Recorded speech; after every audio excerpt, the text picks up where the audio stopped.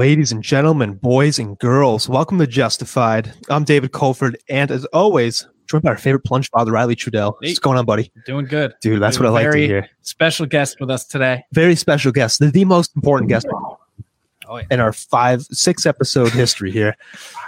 Today, we are joined by the legend himself. You might know him as the god of ponies and the man who changed the world one boot at a time. Ladies and gentlemen, please welcome Vermin Supreme. Vermin, how you doing, man? Hey kids, how are you? It's me, Vermin Supreme from the internet. Woo! You're a meme lord now. Very fine. Thank you. I am a meme, that's for sure. I don't know if I'm the lord of all the memes, but I can certainly agree that I am content. My likeness and image have been repurposed to any number of ends. And that's a very curious place to be, being a living human meme. I am thankful that I am a meme based on doing something reasonably positive and happy and fun, because some memes get memes for being real dicks or kicking it. Hey, you're that guy that kicked the dog, you fucker. There's a funny meme, but and of course, there's many different type of memes. There's the non-human variety. There's your grumpy cats and keyboard cats and doges and all that. And then, of course, there's the human memes that are not really memes because they're them or anything that they've done. It's from some archival photograph or something that became repurposed. Bad Luck Brian or overly clingy girlfriend or any of the scumbag Steve, for example. I mean, those are not really representations of what those people actually represent.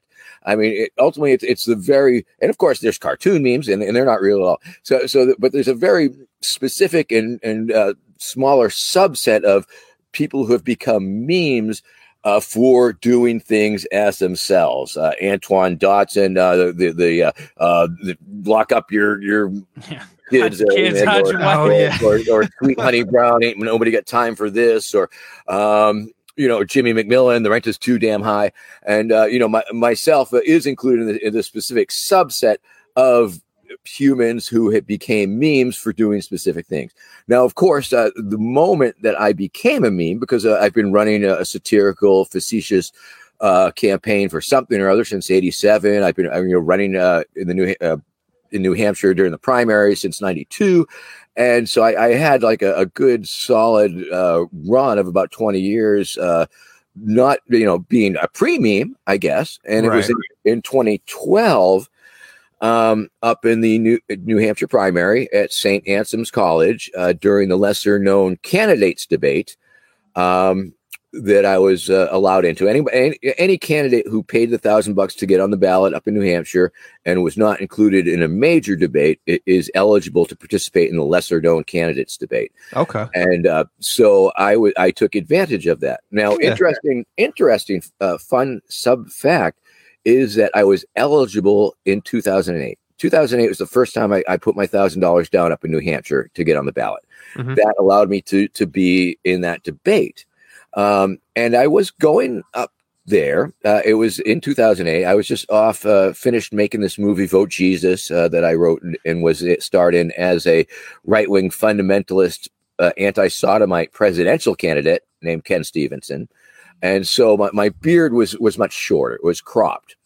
The boot I was wearing at the time was a galosha, so it was shorter. A lesser boot. A lesser boot. And I didn't really have a plan, in that I did not have scripted material to present. I didn't have the skit that I eventually came up with or pushed forward. And so I was going up there simply to say, well, yeah, I'm Vermin Supreme. I wear a boot on my head. And, I do this for attention. And, I was just going to go for the full on deconstruction of what I had been doing and and explain that. However, on the way up to that debate, there was a blizzard, big snowstorm, and me and my wife had to pull over, and we never made it.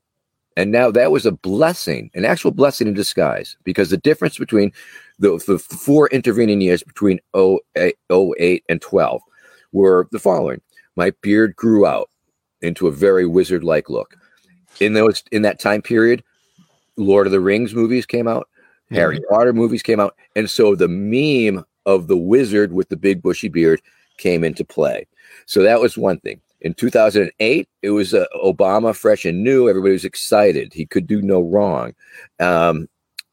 In 08 and in 12, it was like, oh, geez, Obama. Everybody, the shine was off. So there was that. The migration from real world into the digital world, especially the media transition, became complete. In 08, it wasn't there. In 08, yes, there was internet culture, but it wasn't totally ubiquitous. By 2012, it was everywhere. It was like the way it had always been in everybody's mind.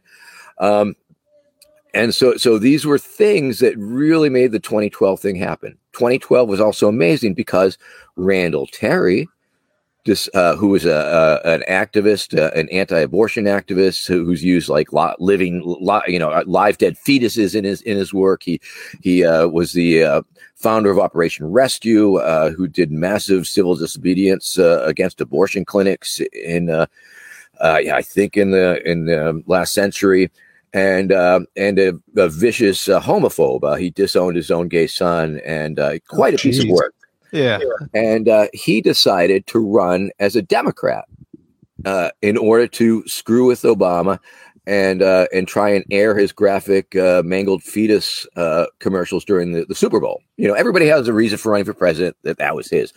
But he decided to do so as a Democrat, just as more of as a stunt, I guess. Right. And so he was in the lesser known candidate debate. And as luck would have it, his last name is one letter away from mine. So we get to sit next to one another. And I realized that I wanted to do something very special for him. And so I put this plan into motion.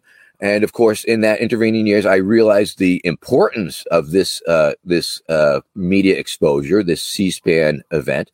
And so I took the mandatory toothbrushing law, which was material that I'd been working with for a number of years. I made initial references to a mandatory toothbrushing like as early as 87. I started fleshing it out and, spinning it off into its dystopian nightmare elements of the secret dental police and the re-education camps and all that good stuff. Right. And it was, that was a pamphlet that I was handed out in 96 at the Chicago convention. And so I had this material in stock, but I had never really committed it to a full-on memory where I could recite it and make that impact. Right. So I took my time to do that. I fleshed out the pony thing and all of these things. And so in 2012, during the debate, I had the opener was the mandatory toothbrushing law. My stump speech, Vermin Supreme, friendly fascist, time we can trust, I had once again a stump speech I'd been using forever. Yeah. But it had such incredible impact because obviously the contrast between guys in suits and a guy with a boot is very pronounced, and it's part of the magic of the boot. The boot is indeed magical. It has enabled me to amplify my free speech, First Amendment voice exponentially. It's allowed me to communicate with millions of people around the planet and interface with media across the flat Earth. And of course, it has this quality about it, and it's a signifier, and it lets people know that what they are going to be receiving may not be linear. Sometimes I will tell, I have my throwaway lines, to the general media is, what's the boot about? It stands for all that is great in America. The ability to wear a boot on your head if you so damn please. Or I'll tell the media the boot is a pile of shit and the media are the flies that buzz around it. The nicest thing for me about it is straight up. You take my picture, any place, anywhere, any crowd, any situation, and you show that picture to a kid and you say, hey kid, what's wrong with this picture? And they're going to say, that guy has a boot on his head.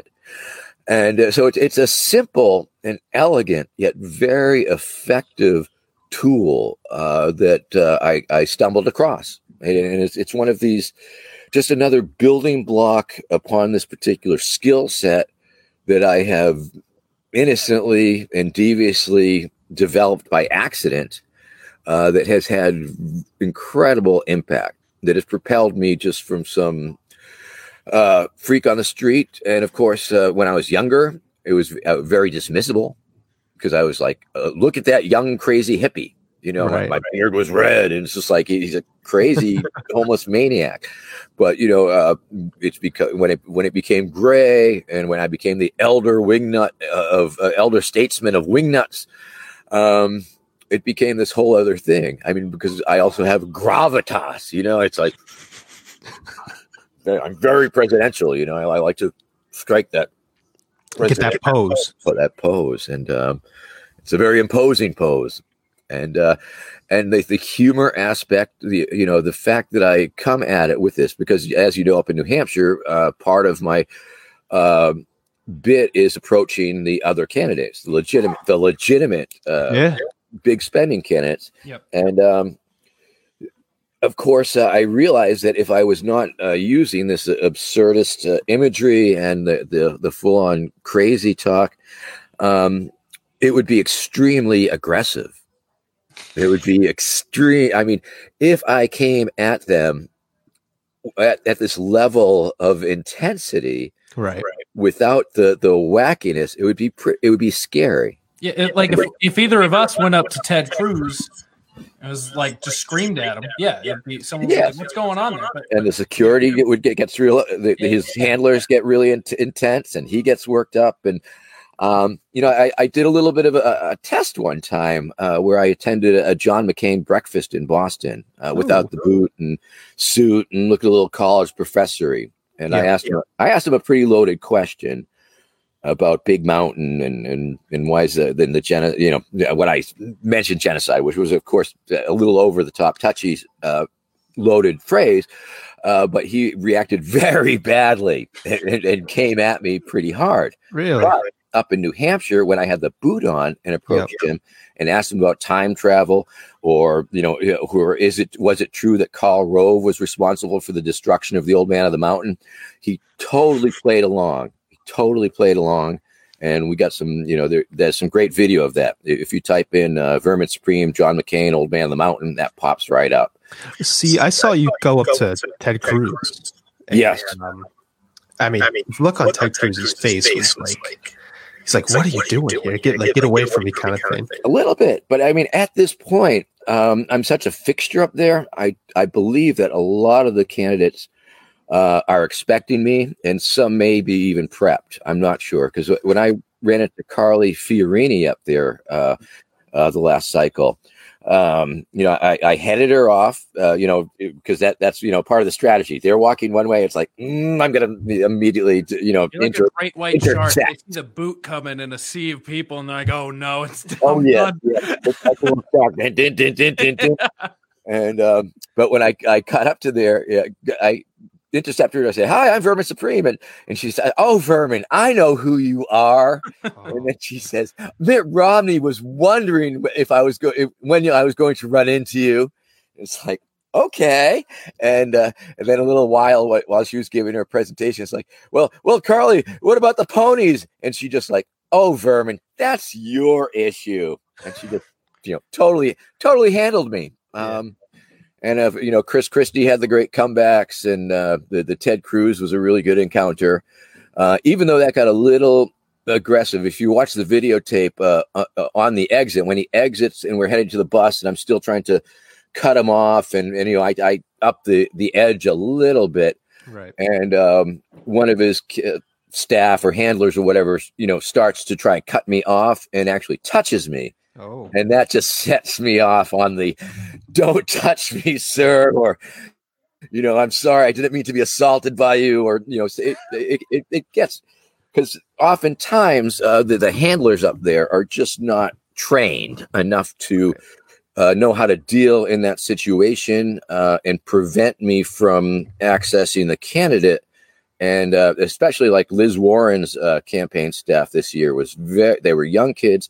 And they just didn't know the rules of engagement, if you will. I mean, traditionally it's like, okay, I show up, and if they don't want me to be seen, they come up with big signs in front of me. Okay, fine. And then we play this game where I try to go around them, and they hold up bigger signs or whatever, or, there's any number of different scenarios.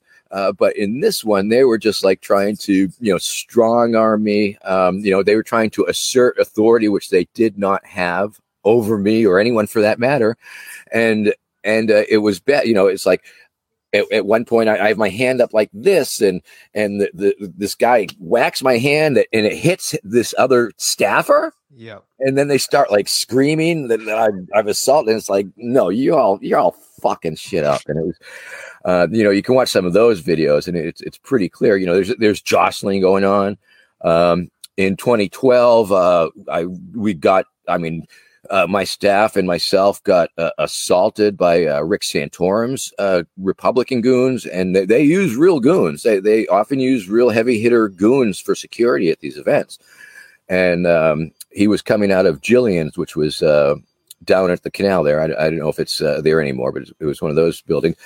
And as he was coming out, I see him. Here's his entourage. I positioned myself, and I was making a beeline. I was totally intersecting. I was like within 6 feet of him. I had my hand out for a handshake, and then all of a sudden, all hell broke loose. And his camp, the GOP goon, started attacking my staff. And when we pulled the frame by frame, we could see he had taped knuckles. And we could see that, he hit, he shoved or punched my videographer Flux down, and then he punched and hit my Babs, my other photographer, down. And you can see when we slow-moed it down, it's like you can see your head go like this and then go down, and then you see this fist being pulled back. It wasn't a shove, it wasn't a shove. It was a full-on hit, and then I got backed off by a state trooper. The next thing that happened, the next thing I know, this trooper is like shoving me by the chest and back about 20 feet, and you stay here. You're safe. You stay. You stay. I don't know. It was a crazy fracas, and Rudy Giuliani's goons. If you type in Vermin Rick Santorum, that one's on video. And Giuliani had a run-in with him where we slowed it down, and you could see that he had 3 political guys who were blocking me, and one push. I'm trying to give Rudy a clown nose. I'm like, "Hey, Rudy, I got a clown nose for you." And this guy just like, he's in front of me, and he starts backing me up with his ass. So I'm being assaulted with this like that. And then when you slow it down, you can see one guy slaps my arm up, and the other guy goes under with a thumb hook and shoves me back. It's like 1, 2, 3. It's choreographed. It's so amazing. But we've had awesome successes too. I mean, we in 2012 also we chased away Newt Gingrich from his own event because we had so much fun going on there. That was the tail end of Occupy the primary. And we essentially surrounded his building front and back. It was a big campaign event that he was supposed at his own campaign headquarters, and they canned it because we were having too much fun. And that's a wonderful thing about New Hampshire too, is that you got a lot. We had a lot of activists up there, and we had activists from the Free State Libertarian contingent, and we had the leftier leaning Occupy Wall Streeters. But we were going to the same events, harassing the same candidates, perhaps from different perspectives. But at any moment, those two disparate groups, which, because it's New Hampshire, they sort of all know each other because they're all politically active and they're all cool with one another. So it's not really acrimonious like in some places. A Vermin Supreme rally could just bust out. All of a sudden, like, all shouting it, boom. And so I'm a uniter, not a divider. Yeah, you're most definitely a uniter. I feel like on a good day. Yeah. I feel like what politicians need to know is you're a force of nature. And, as a force of nature, we just kind of need you. Like, these politicians need to know that Vermin's coming. Like, don't push them away. Just let them come to you. It's like a tornado. Yeah, if they're smart. Yeah. You can't push away a tornado. Yeah. I mean, ultimately it's up to the staffers, but a lot of the politicians are politic enough to know that it's a quick photo op, and it's a fun interaction, and and now I'm a beloved fixture instead of a threatening maniac in terms of perception. So yeah, it's pretty funny, it's become a thing over the years up in New Hampshire, where before they would really try and keep me out of these events, but now I've gone to the Republican state doohickey getting ready for the primary thing, and they welcome me until a bigwig throws me out or something, like Lindsey Graham. He had me evicted at one of these things, but what I found is I have been blessed and lucky to find this niche, this very small niche of running for president. Running for president is cool. I mean, 4,000, I think the last cycle, thousands of people registered with the FEC, but you don't have, you don't have to do that. And of course, even if you do that, nobody has to vote for you, or you don't have to raise money. It's a self-declarative statement. I'm so-and-so, I'm running for president. And it becomes an indisputable fact. It becomes a reality. If you say it, and if you think it, if you believe it. And so that's a beautiful thing about it. And, in the Libertarian Party, essentially, it's the sort of same deal. Anybody can say they're a libertarian running for an office. And so that opened up their whole system to me as a potential candidate. I'm sure you knew this past election year, I was seeking the Libertarian Party nomination. Yep. And that was a very, very different animal, quite frankly. I mean, I'd been running these 30 years of facetious, satirical, humor-based campaign, and they were all pretend, let's face it. But that gave me the notoriety and the reach and the audience to offer legitimately my services as a candidate. And we developed quite a campaign team and a campaign staff of people, mostly from inside the Libertarian Party, but they were from both the left and the right sides of the party, because that agreed that, as counterintuitive as it seems, these people, and we had, 100 people, volunteers at various points, and ended up with 20% of the delegates in the final ballot. People that believed that legitimately putting up batshit vermin supreme crazy candidacy was indeed a realistic and a desirable strategy to propel the party forward and break through the duopoly and potentially get the 5% and bring in new voters and start this youth movement. So people saw this vision, and it was like, yeah, that could totally happen. And, I spent the year going to all these state conventions, just essentially trying to tell the people and convince, just get them to agree. I wasn't convincing them. I just wanted them to agree with the basic premise that out of all the candidates, that I was the most likely to get 5%, the most likely to bring in a ton of new members, and spread the word of the Libertarian Party far and wide. And they all said, yeah, it's not inconceivable. That's the only thing I was trying to get them to agree with. It's not inconceivable that I could be used in this way. And we just had a amazing success. We built an amazing team. I come from, a left anarchist perspective. I cut my teeth on Kropotkin, and it took me a long time to come around to being able to work with the Libertarian Party and feel totally good about it. I mean, I used to badmouth the Libertarians. There's a lot of negative stereotypes and tropes that I had to work through and over before I could work. And, a lot of those were, the perception, there's no compassion, there's no love, it's all greed.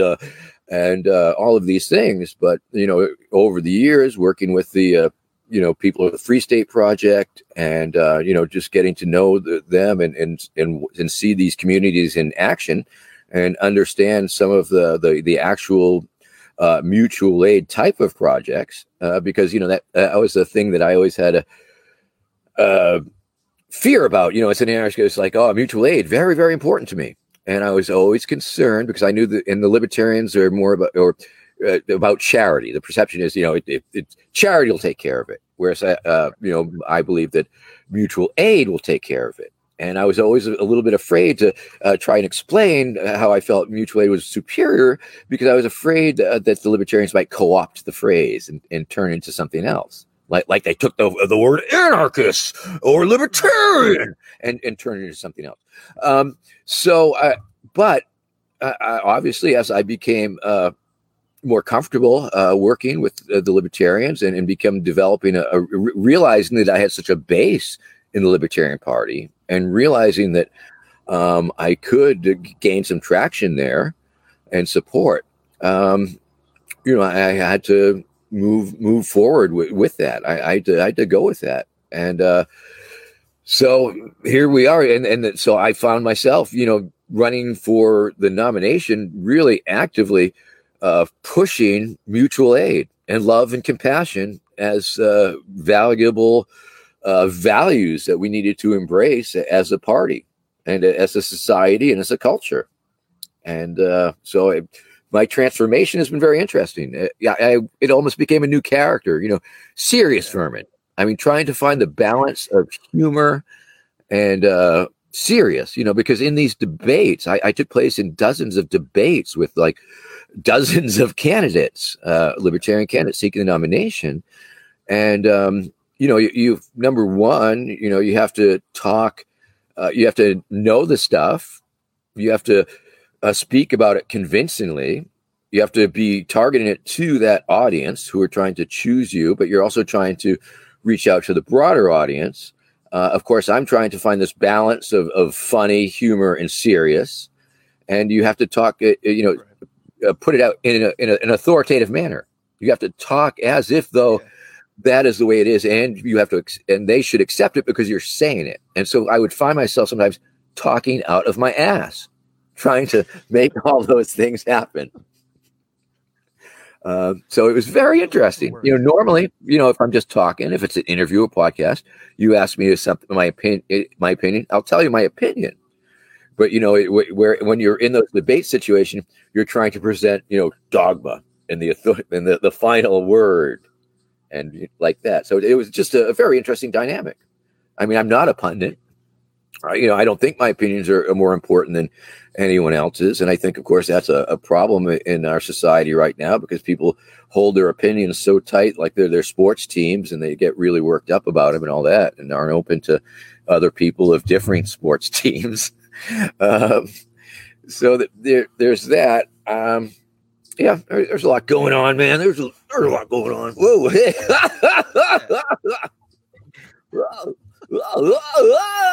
I love the beard. You've got a magnificent beard. How long have you had that for? Well, it's been on my face. I mean, they run in my family. My dad had a beard, and I inherited it from him. And okay. I suppose really my senior class high school picture was the last time I really had a clean shaven face.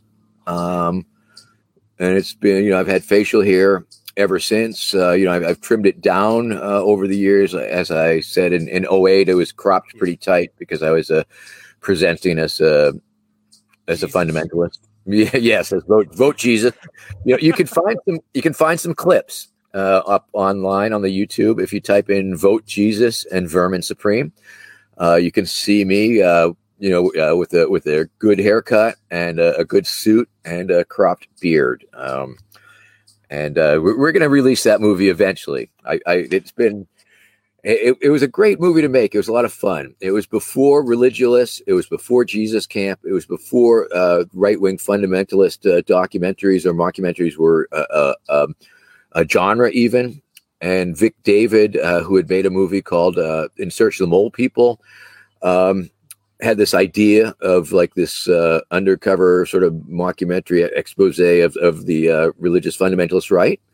And at the time, I was working with the Glass Bead Collective, a media collective that spun out of the indie media movement, and we did some work together in those years at the RNC and different events. And so we got connected, and we agreed to start making this movie. And we spent 5 years attending all these different fundamentalist events, from the Billy Graham Crusade to the grand opening of the Creation Museum, to a creationist conference at Liberty University. I got to sit down. I sat down and interviewed Jerry Falwell Sr. I sat down and interviewed Ken Ham. We attended a teen abstinence, anti-masturbation rally at the Philly Spectrum, where all these kids, like the whole stadium full of teenagers, are getting all worked up to all this rock and roll music, which was all like Jesus music, all sorts of different genres. And they had these Marines for Jesus drop from the ceiling, firing off automatic weapons, shooting blanks and shit. It was very intense. And so, I spent a day hanging out with the Westboro Baptist Church and Shirley Phelps and her kids. It was pretty amazing. And, I had to be this it was really acting. I'd never really acted, but I had to really act in order that we didn't get our asses kicked.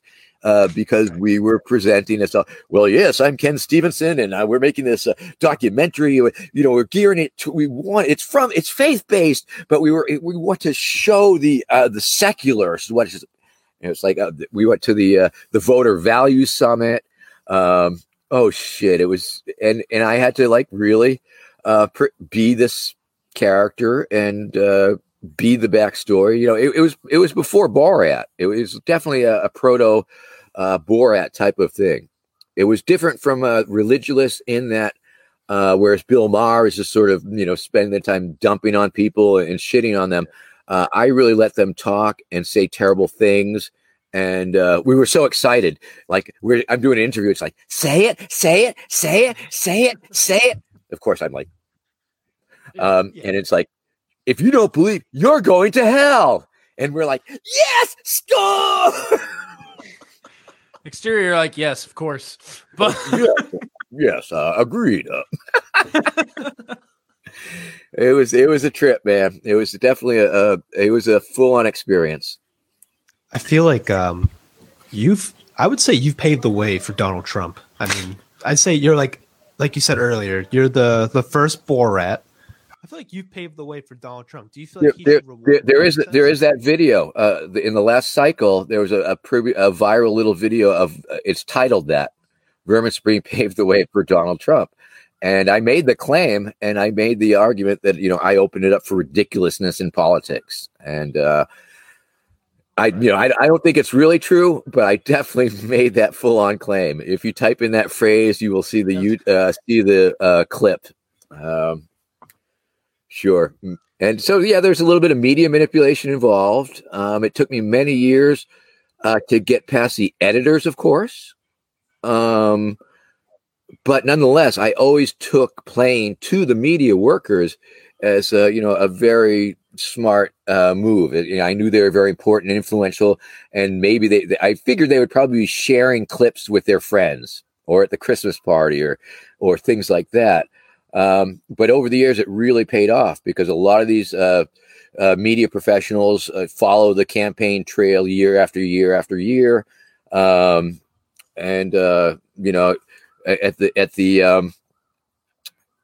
the deplorable during the Trump inauguration, we were at this event. We were outside this event, and in walks. They're walking into the event. We're outside the event, obviously. And there's Sean Hannity with Geraldo, and people are yelling and cackling, and I have my bullhorn. It's like, Geraldo, show us your ass, and for some reason, Sean Hannity looks over and decides that he knows who I am. He wants to come and meet me, so he comes over to me. And there's this table with these metal detecting wands and security things. And so he offers me his hand. I shake Sean Hannity's hand, firm hand grip.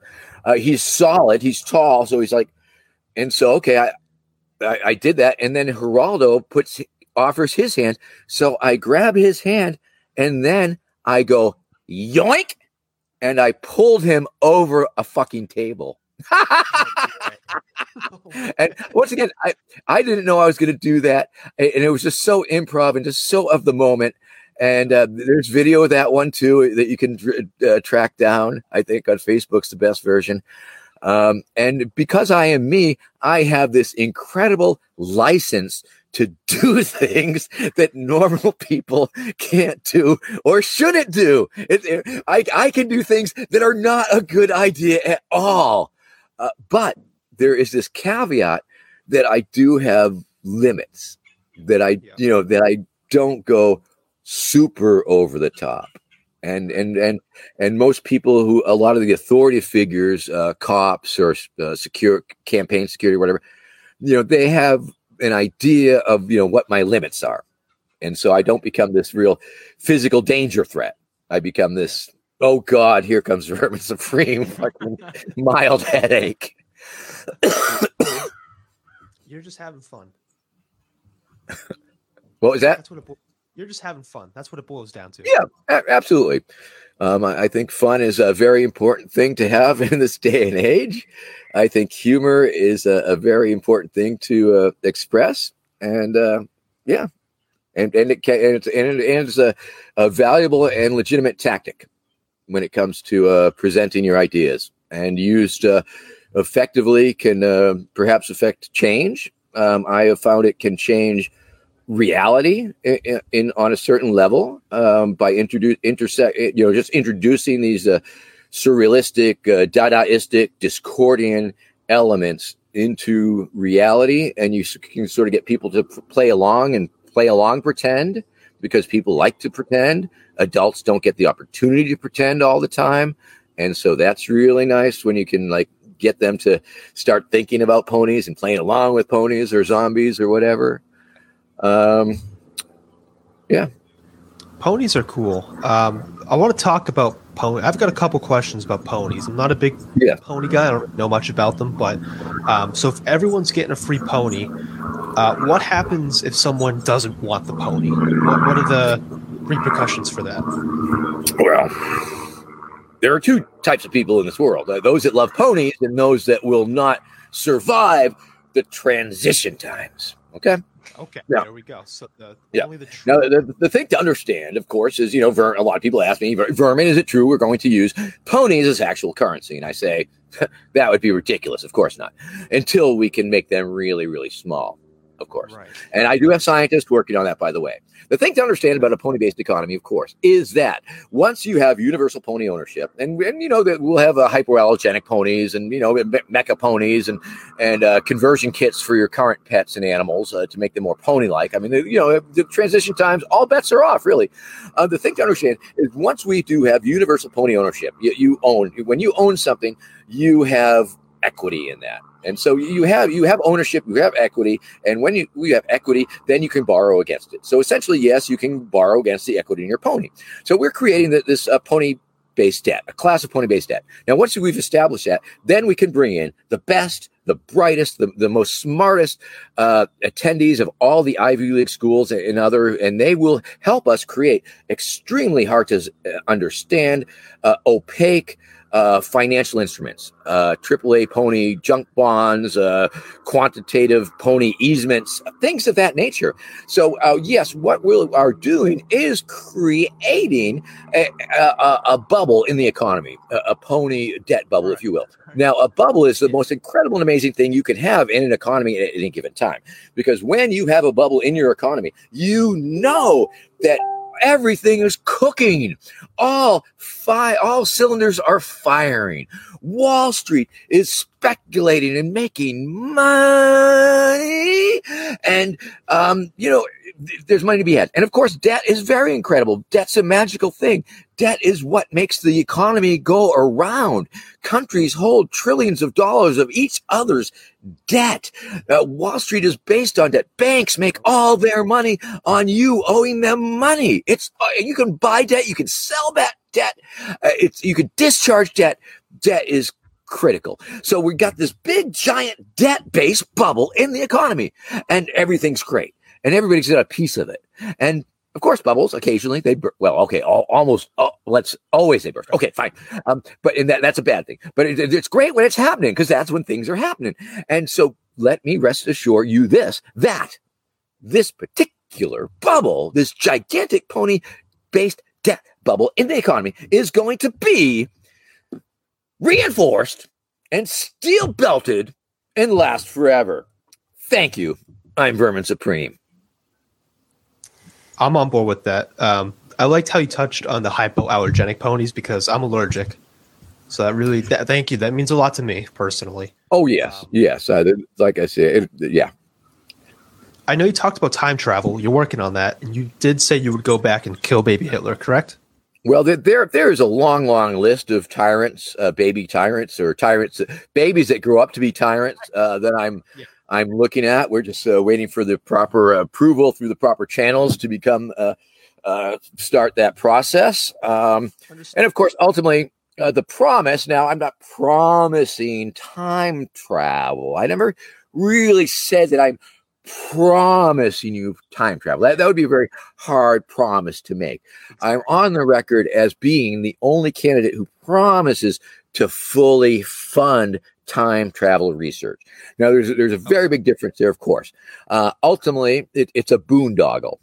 Ultimately, and it is a project that we can spread out across all manufacturing sector. Much like the drone war program. What we've done is that pretty much in any town in America, you'll probably find a machine shop that makes a piece of some sort of weaponry. I mean, you have that jet that doesn't even fly or whatever, and yet because it becomes part of this employment program whereby the taxpayers are subsidizing the military industrial complex and the military manufacturers and the defense contractors who are subcontracting to every damn little rinky-dink machine shop that they can, just to spread it out. So there's a high stakes and of course these are the politicians' prerogative. They go to DC to bring home the bacon, bring home the pork. What's in it for me? Oh, I'm creating jobs. I'm bringing jobs to my community. But what they're actually doing is redeploying the taxpayers in their community's money that's going to DC, the military, the Pentagon, and then being reproportioned back out in the form of wages, creating these weapons of death and destruction. It's quite a scam, quite frankly. And so that's what I'm trying to do with the time travel thing. It won't kill so many people. Right. Understandable. Now, you're on record as going against nuclear weapons, correct? I will admit that early on, one of my initial proposals was nuclear disarmament through deployment. Of course, my positions have evolved since that time.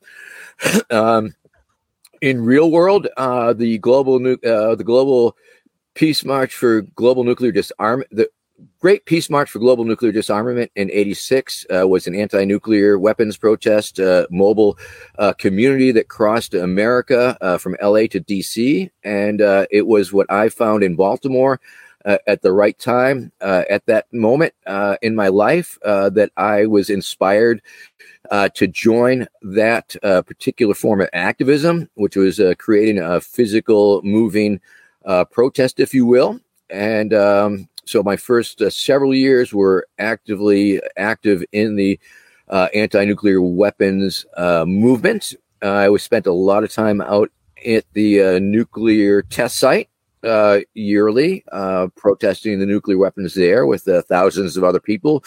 Back in the early 90s, there was massive civil disobedience with literally thousands of people getting arrested and rearrested out there, out in the middle of the desert. In fact, that's where I first ran into Sacha Baron Cohen, a.k.a. Borat. At that time, he was portraying Ali G, and he was out there to make fun of the hippies protesting the nuclear weapons. And he went up to one of my friends and got him to agree to get arrested, do civil disobedience for the BBC, of course, which was no lie, I guess. And my friend agreed to do that, although the action was technically over. And so my friend found out that his ride was leaving, so he could not keep his commitment to Ali G to get arrested. And Ali G called him a chicken. Which, of course, that's his thing, having fun with people. And when I heard this, it pissed me off. And I said, this guy's an asshole, and I'm going to chase him off my lot. And so I saw him. He was walking by, and I saw him. There's my friend that he had called a chicken. And to save my friend the trouble of having to deal with this asshole, I walked up. I dropped my pants and my underwear, and so that was my opening maneuver. I dropped my fucking pants down around my ankles, and I made it clear that I was not going to sign a release, that this was not for his television program, that I just wanted to speak to him. And I began to ream him very hard. I reamed his entire film crew that were, they were these khaki dressed clowns. Because they came in, we offered they had their scouts out the day before. I offered for them to do interviews with some of the native elders with the Western Shoshone, whose land rights we were also trying to get, because they have claim to the actual test site land through the Treaty of Ruby Ridge and all this, but they weren't interested. And so they just showed up the next day with this foolishness, which, nothing against. I love his work, of course. And so then I proceeded to ream him from the bottom of his hip hop shoes to the top of his sweatshop hip hop hat to his slave, his gold digging gold shape of Africa ring, and I was just like tearing into him. And then when I had my fill of that, I stepped away a few steps. And I said, "Hey, Ali G, why don't you come over here away from your cameras? I just want to have a word with you. I just want to talk with you, not on camera. Just come on over here." And he would not do that. And so I turned to him and I said, "Oh, what are you? Chicken?" And went after him. And then to my chagrin, and this is after repeatedly, with telling him clearly that this was not for broadcast. I was not cooperating. I was not signing a release form. They used some of it in his series. And so we tried to, we put together a lawsuit, which was a nowhere lawsuit, because we knew it wasn't frivolous, but we understood it was a little bit of a dog, because, test site, BLM land, public land, and then, I'm a public figure. That they did spend a lot of money on lawyers, and we did get some publicity out of it. But that was my run-in. If you type in Ali G and Vermin Supreme, that's what comes up. Really, it's a celebrity feud. Celebrity feud, that motherfucker. But if I run into him ahead, and of course, I'm so glad I didn't know who he was. Otherwise, I would have kissed his ass, right? "Oh, Ali G, I love your stuff." But no, it's like, "Yo, fuck you, you asshole." Because it's always funnier when you take the character at face value. And it's true of me when I'm in character. And it's just so much funnier as opposed to me all breaking down the fourth wall or whatever. But what are you going to do? Exactly. How do you feel about Kanye running for president? Do you feel like he stole some thunder from you? Or not for me. No, at all. I mean, America loves that celebrity stuff. Celebrities have been running for president as stunts forever. It's a publicity thing that people do. Everybody runs for different reasons. A lot of people run to increase their book sales, to increase their speaking fees, just to increase their visibility. And once again, these are all good reasons. I mean, running for president is a platform. Running for any office is a platform. I encourage it. It's part of our Vermin Supreme Institute is Disrupt the Vote, which is a project where we offer assistance and advice and counsel to non-duopoly candidates. And we've been working with about 8 or 9 candidates this election cycle. A woman running for sheriff down in Texas, a a gentleman, Adam Carbone, who was running for a mayor of Cranston, Rhode Island, who showed up at the debate dressed up like a hot dog and singing the spelling out the words Cranston, Rhode Island to the Oscar Mayer theme song. My city has a first name. It's Cranston. My city has a second name. It's Rhodeisland. No, not all the candidates do use those tactics, but why? We do not discourage them either. And speaking of books, of course, this is my book, iPony: Blueprint for a New America. It is a book about the future, long after a Vermin Supreme presidency, when everybody has their pony, when zombie power fuels the nation, when the secret dental police have set up checkpoints every couple hundred yards. It is a warning from the people of the future to you, to the people of their past, your present, that Vermin Supreme is a madman and must be stopped. I'm still voting for you. And thank you.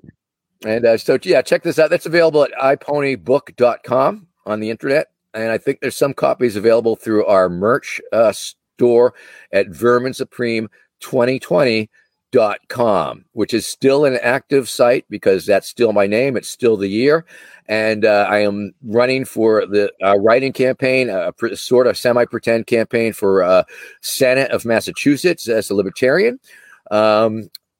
It was pretty funny. A friend of mine, a couple of weeks before the election, got his absentee ballot for the Libertarian Party. It was completely blank because the Libertarian Party didn't qualify anybody for the race, which would have required like 5,000 or 10,000 signatures.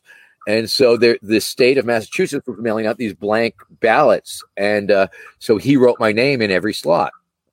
And I'm like, oh, I guess I'm having a writing campaign. And we had 10-day lead time. And I figured, well, I bet I can get more people to write me in than anybody else. And I did. And I won that. I won that primary, but not enough votes to roll me over into the general. So now it's like, I don't really have the resources or time to make it a real thing. But technically, it allows me to still raise money and spend money. Or I didn't know what it allows me. You can do whatever you want. But anyway, I still have bumper stickers, Vermin Supreme 2020 bumper stickers, which are still good because that's my name and that's this year. The other thing, of course, you should check out verminsupremeinstitute.com because when I did not obtain the nomination of the Libertarian Party, which went to Joe Jorgensen, the current candidate who's on all 50 state ballots, although we did have some success because Spike Cohen, my VP pick, ended up being her VP candidate, not necessarily of choice, but the delegates gave him that role. Okay. The success we had this year in the Libertarian Party, really pretty amazing when you think about it. I mean, we made it to the final ballot. We do ranked choice voting. So at the national convention, which was online, it went through 4 ballots before the winner was selected. I ended up with 20%, a little over 20% of the total of over 1,000 delegates. So that was 200 delegates. So I've got support. We're gonna and when we I don't want to promise anything about 24 because I will say it was a lot of work. It was a pain in the ass a lot of times, and I really have to weigh whether it was worth the trouble. I had to put up with a lot of slander and attacks online, which is par for the course. I've managed to get quite a few online detractors over the years. As much as I always love to think everybody loves Vermin, it's not totally true. Or what I found is they like what I do, but they hate my politics. I like you both. If you run in 2024, the Plunge Podcast and Justified will be the first ones to give you our endorsement. Well, thank you. I mean, I will run one way or another. It will be either a pretend run or a real run. The pretend runs are so much easier. I mean, I throw my $1,000 down up in New Hampshire. I mean, in 2012, I came in 3rd place on the primary ballot, the Democrat ballot. In 2016, I came in 4th on the Democratic ballot, getting more votes than a Republican governor on the other side. I mean, success. Yeah, that's not little stuff either. That's an accomplishment right there. Yeah, I mean, it's respectable. It's you know, You should be proud of that. and I am, and I think that, you know, once again, the only reason I've attained this level is that I never stopped doing it. You know, if I had stopped doing it, it would be like, oh yeah, that guy, he did that thing, that was really funny, and it would be in the past. But because it's so easy, it's so much fun, because people really like it so much, and I've parlayed it into this minor thing. Yeah, I can't stop. It continues. I like it. I enjoy it. Everybody's got to have a hobby. I am on Cameo. I'm going to start plugging shit while I'm here. You all should check me out on Cameo. You know, Cameo is that deal where you can hire people to say stuff for you online. And you can go to cameo.com/Vermin Supreme. And you can, like, for $25, you can make me say things. It's a pretty fun thing. I've sung happy birthday to people. I've given life advice to all ages. I sang the WAP song. I recited the Navy SEAL copy pasta. I consoled some guy. His dog passed away, and he hired me to make him laugh. I mean, talk about pressure, right? So yeah, cameo.com. It's the perfect gift for everybody on your shopping list. Vermin Supreme going, hey kids, blah! And if you act now, you get a free spit take. Oh yeah, spit take. I love it. Yeah, you know, it's comedy. People love the spit take. People pay a lot of money for spit takes. Check out Let This Podcast Run Your Life. That's a podcast put on by Team Supreme. The Vermin Supreme Institute. It's a spin-off from the campaign. Essentially, when we did not get the nomination, we had developed a really good crew. People who worked together really well, people who enjoyed working on this type of messaging. And so we needed to figure out an outlet, a way to continue it. And we decided to add the word institute to my name. And it made something totally legit. And we are a totally legitimate organization. We're a 501c4. And we have initiatives. And we are trying to initiate stuff. And we're trying to institute stuff. Right. So that's very, very exciting. Very exciting stuff. I love it. Well, Vermin, thank you so much for coming on. I wish you the best of luck in 2020. And 2024. And 2024. Oh, thank you. Well, the beauty of it is that, you know, I've already won. Let's face it. You know, I mean, I have total victory. You know, the metrics that I use for success are different from others. And I try and define my success in a way that I am successful. And I highly suggest that everybody try that. You know, it's not lowering your goals, but it's making, you know, the step-by-steps obtainable. You know, it's like, yes, by most all metrics, you know, I've achieved what I set out to do, even though I did not know what I set out to do at all when I set out to do it. So there's all those things. You check out my YouTube page, Vermin Supreme. It's Vermin Supreme. Check out some of those campaign commercials from this year. They are inspirational. They are amazing. And they will inspire. Let's see. Vermin Supreme for President on Facebook, blue check mark. At Vermin Supreme on Twitter. At The Real Vermin Supreme on TikTok, where I'm a TikTok star. TikToker? There you go. There are like about 4 million hits on the Vermin Supreme hashtags. It's crazy. Oh man! I mean, I only got an account when I realized I was going viral and become famous on it. It's like I am the voice of a new generation. You are. You're getting up through these youngins now. All right. Hell yeah. Well, Vermin, thank you so much for joining us, and good luck in everything going forward. Thank you so much, and have a great time. And when things get up and running again, we'll make it up to New Hampshire for sure. And have a great day. You too.